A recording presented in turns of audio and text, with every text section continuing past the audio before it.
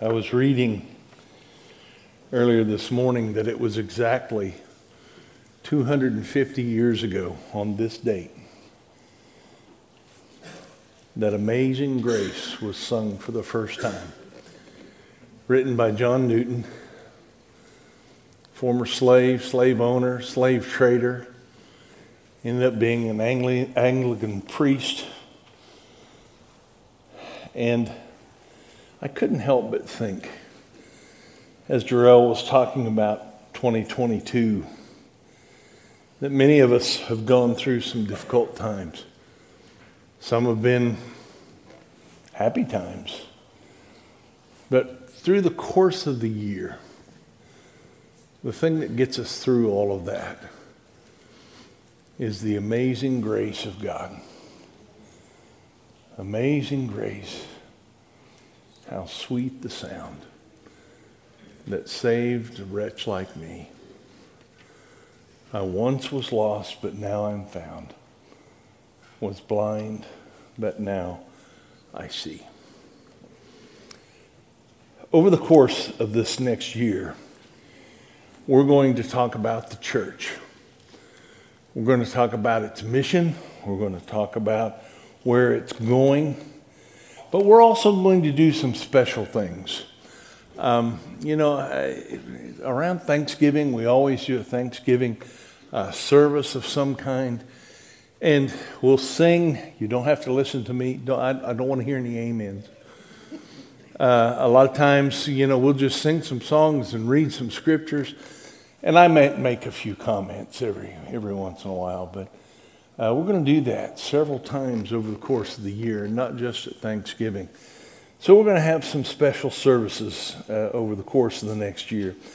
And I'm also going to look at the 7 churches of Asia, what we have in common with them, what we don't have in common with them. They're not going to all come at once. We're going to scatter them throughout the year. But we're going to just look at different things like that. It's going to be a good year, especially if we continue to remember God's amazing grace. Let's pray.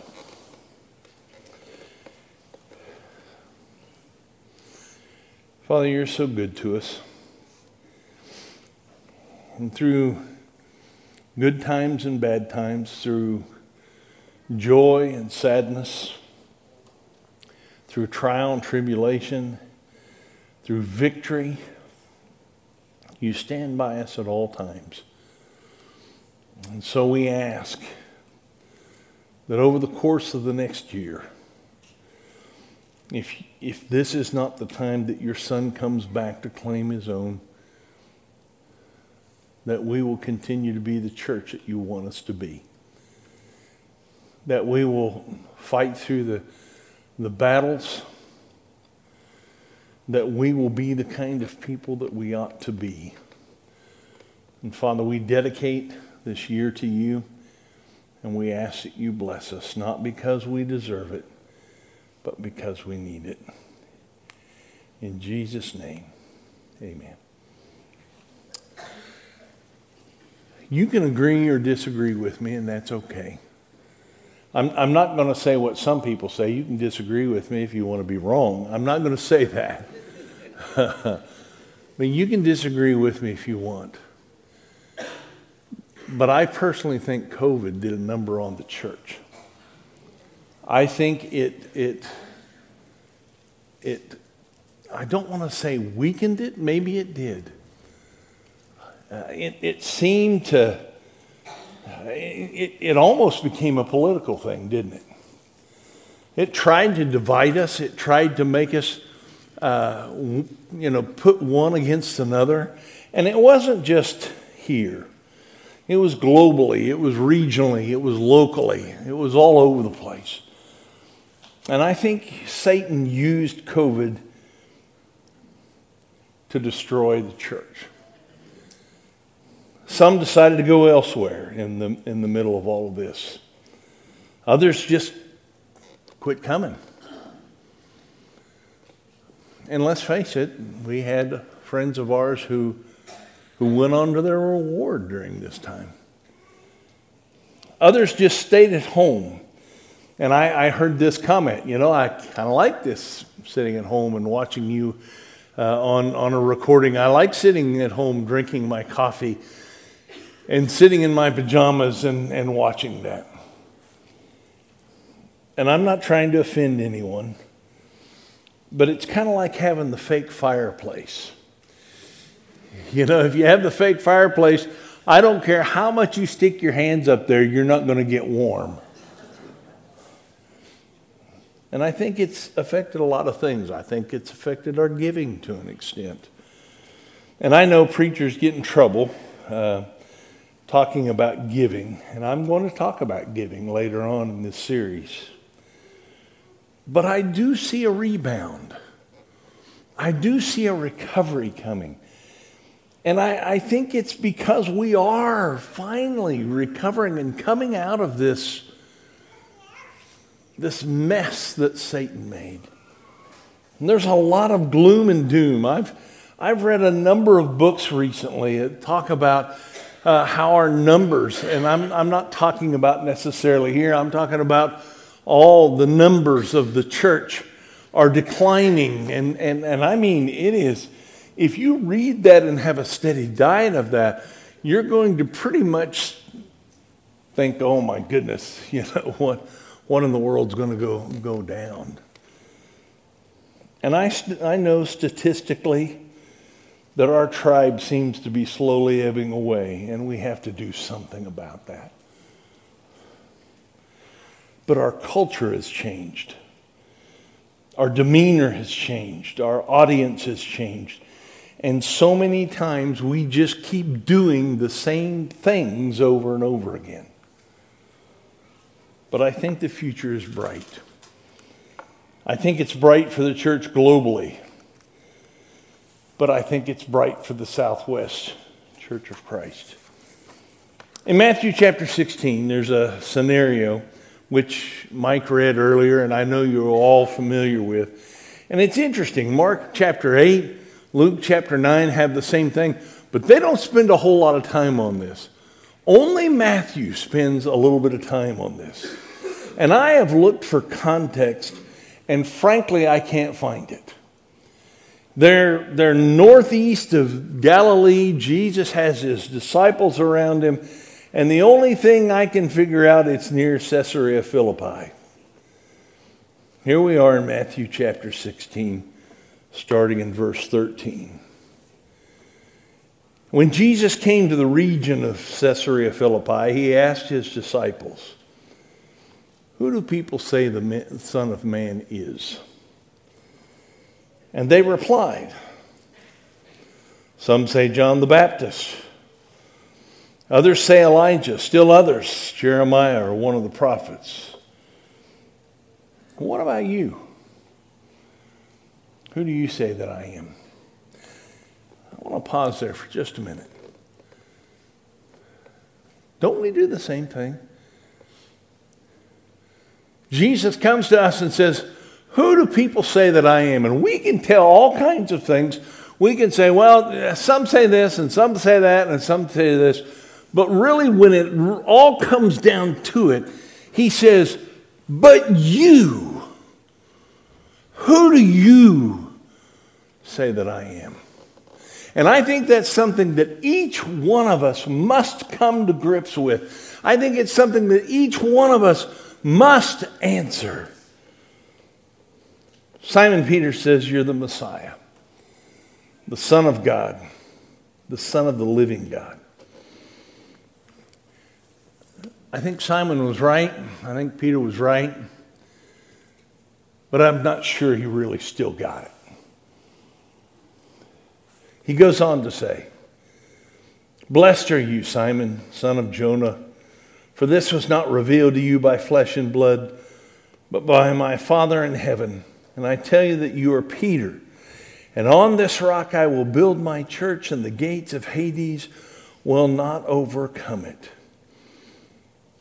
There are some that say, okay, there you go. See, it was Peter that Jesus built the church on. Notice what it says. "I will build my church." I. It's Christ's church.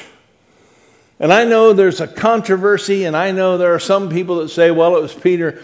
And we can argue all day if you want just a short argument on this. Peter, his name Simon, the rock, was masculine. Upon this rock I will build my church. The church rock is feminine. The church is called the bride of Christ. It's always referred in the feminine. And so I don't think it was on one person that Jesus was building his church. If you want to know what one person Jesus was building the church on, it was Jesus Christ himself. Ephesians 5 tells us that he's the head of the church. Jesus is the architect.